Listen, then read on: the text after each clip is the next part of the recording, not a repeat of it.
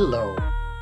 You are listening to Retelling the Bible, a podcast dedicated to helping you hear familiar Bible stories in new ways.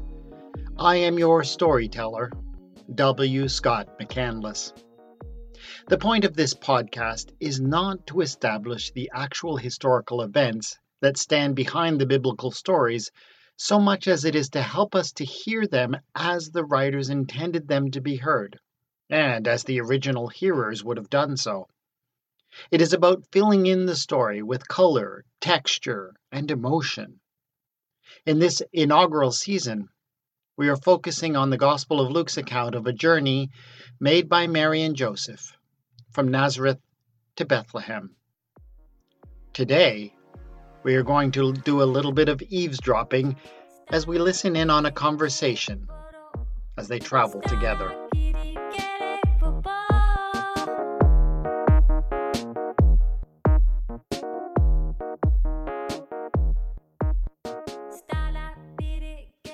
Episode 6, A Conversation on the Way.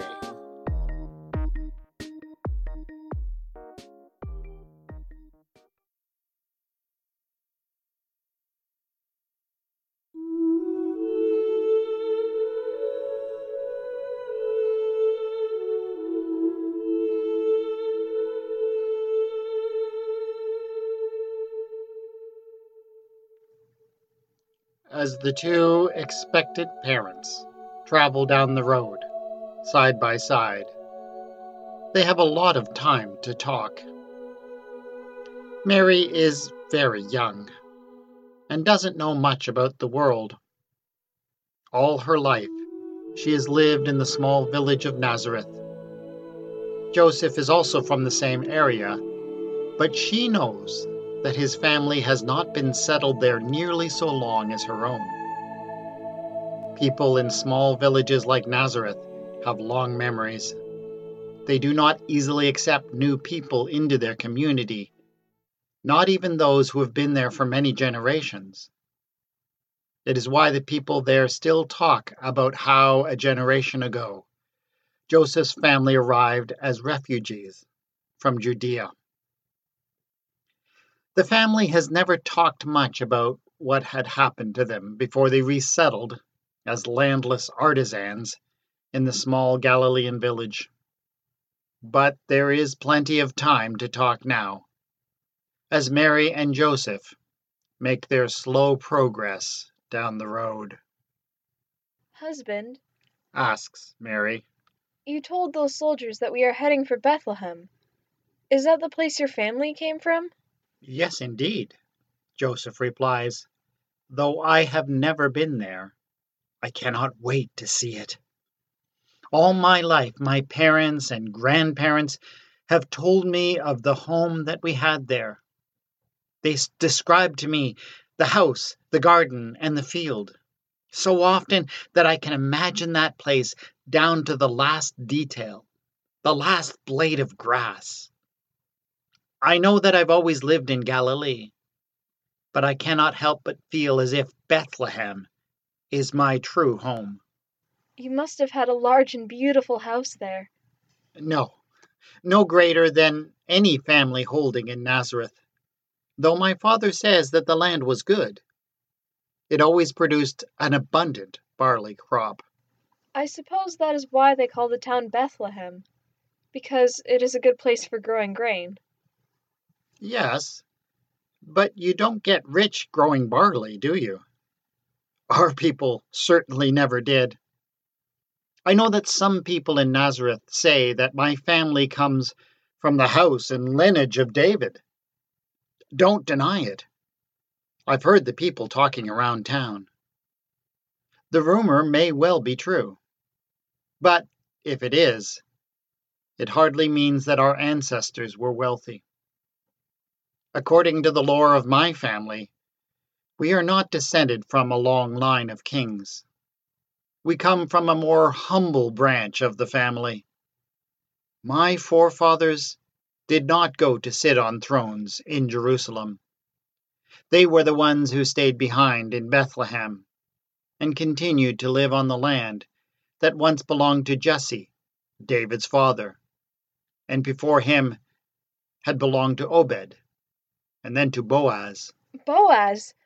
But doesn't that mean your family farm is the very same place where Ruth, the Moabitess, came to Boaz when he was in his tent and they... Mary blushes and falls silent.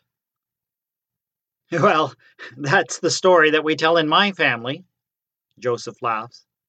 It's one of the reasons why the land is so special to us.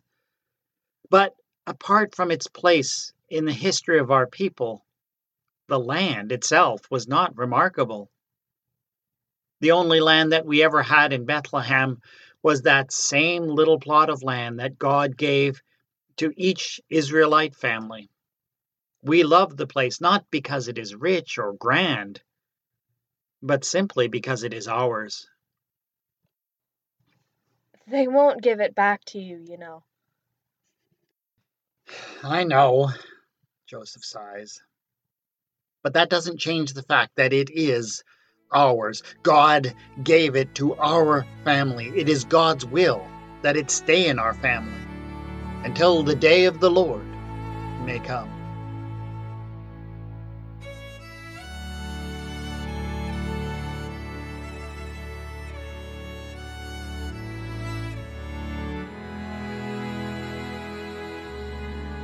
Mary walks on in silence for a while.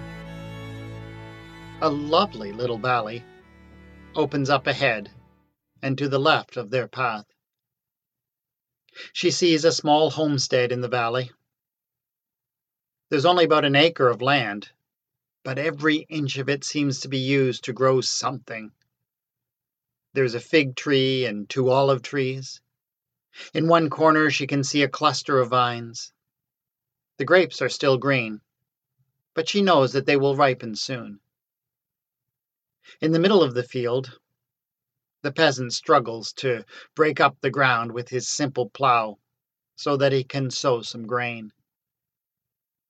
He does not have an animal to pull the plow, and so he must scrape the land himself, with the help only of a small boy who is probably his son. Joseph's family's land must have looked something like this. Mary imagines what it would be for her to live with her husband and with her own son in such a place. It would not be an easy life. The work would be hard. The outcomes would never be guaranteed. But at least it would be a little bit more secure than living from one carpentry job to the next. She realizes that the quest that they are on is as much a fulfillment of her own dreams as it is of Joseph's. And she understands the longing for a piece of land that he can call his own, that she hears in his voice. She just has to ask. How did your family lose the land? In the usual way, Joseph sighs. They got into debt, and they couldn't get out. We blame the old King Herod, of course. Mary nods. All the people that she knows have their own reasons to remember Herod the Great and his policies with scorn. Joseph continues. He raised taxes to try and keep the emperor happy after he ended up on the losing side of the Civil War. My family was left with nothing at all to live on. They were starving. And so, when a creditor came along and offered a loan, what choice did they have? Of course, he insisted that there had to be a prosbul, and they were in no position to refuse. That meant that the debt could never be forgiven. The interest rate was very high, and they soon fell behind in their payments. With no hope of relief, it was inevitable. They lost the land. It's the same thing that has happened to thousands of Judean families. Mine is no different. But now we are returning there. Mary says with a hint of fear in her voice. What will happen when we arrive? "We shall see," says Joseph. "We shall see." They have now come up to the entrance to the small homestead that Mary had seen, and at Joseph's suggestion, they turn aside to speak with the farmer. Joseph offers to make some repairs to the man's farm implements in exchange for a meal. The farmer agrees gladly, and Joseph takes out his simple carpentry tools and gets to work. Afterwards, Mary and Joseph join the small family for a simple but wholesome meal. In accordance with the ancient laws of hospitality, the family also offers them a safe place to lay down their belongings on this night. They eat well and sleep in safety for a change. In the morning, they will continue on towards Bethlehem, and whatever trouble awaits them there.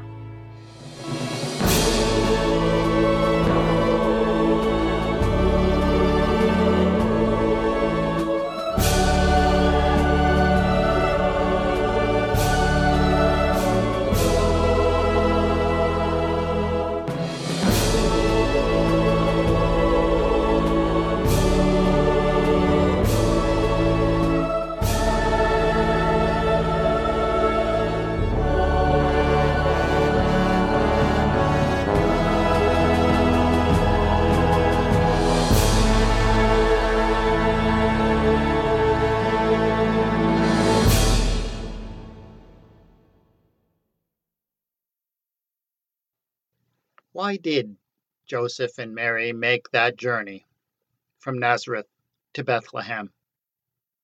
What does Luke intend us to understand when he mentions it? We have already noted in this podcast that the idea that the Romans would have obligated people to go and register in a census in a place where they did not actually live doesn't make all that much sense. It doesn't fit with any known Roman law or practice. So, if we cannot find the explanation in any Roman law, where else can we look? If you are ever reading any New Testament passage and come across something that doesn't make sense and isn't explained, I have learned through long experience, the best place to go looking for that missing explanation is usually in the Old Testament. Again and again, the New Testament writers turn to the ancient Hebrew scriptures to fill in the details of their accounts and to help them figure out what it all meant. So if the way this census is being conducted doesn't make any sense in Roman law, maybe it makes sense according to the Old Testament laws. There is one and only one Old Testament law that requires every Hebrew male to return to the ancestral property of his family. It is the law of Jubilee, which is laid out in Leviticus chapter 25. Every 50th year, a ram's horn was to be sounded throughout the land as a signal that every man must return to his ancestral property. This was the first step in a whole process that included the freeing of slaves, the forgiveness of debts, and, most important of all, the restoration of properties to the families that originally owned them. I spent a great deal of time in my book, Caesar's Census, God's Jubilee, talking about this Jubilee law and its history, and the question of how, if at all, it was really applied.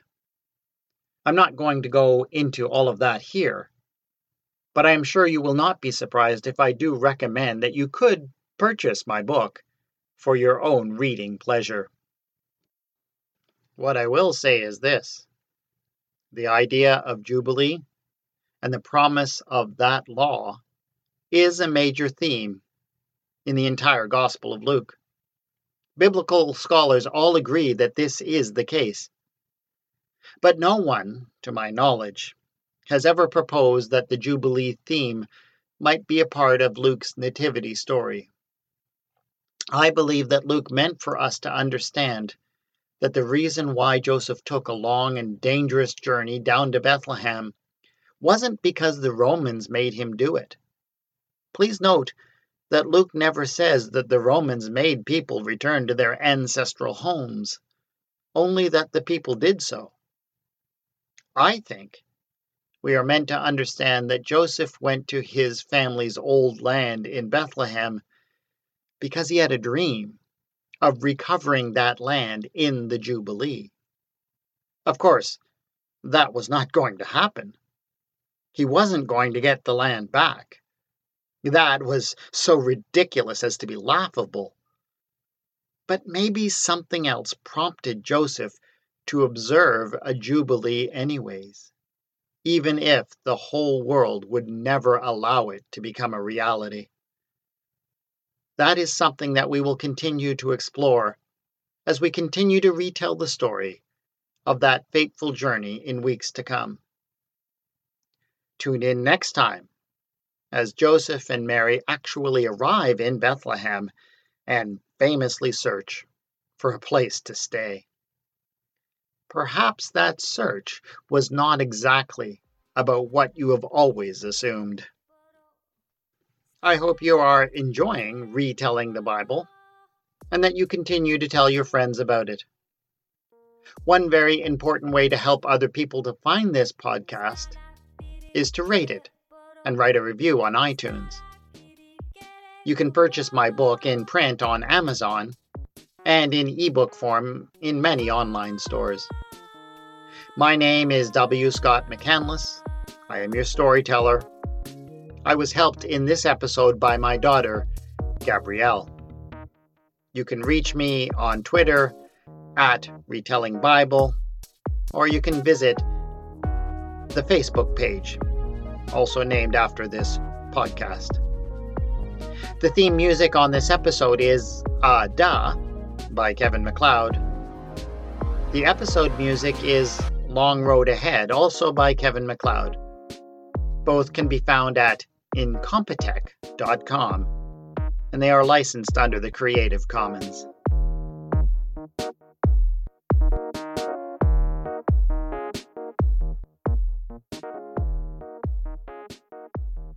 Here is the clickbait title for next week's episode. It took incredible courage just to knock on the door. When it opened, he steeled himself for what he knew he had to say.